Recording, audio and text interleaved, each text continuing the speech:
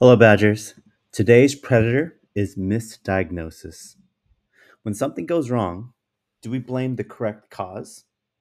And is it just one cause, or is it a combination of factors thereof? We like to simplify and attribute circumstances to just one root cause, and that's dangerous. On the flip side, when something goes right, are we giving credit where it's truly due? Are we overestimating our skills, talents, and work at the risk of neglecting or belittling how much luck, a supportive team, the generosity of others, and invisible systems at work are helping? Be careful prescribing the wrong medicine for the wrong symptoms. And don't forget what got you here. What are you attacking today?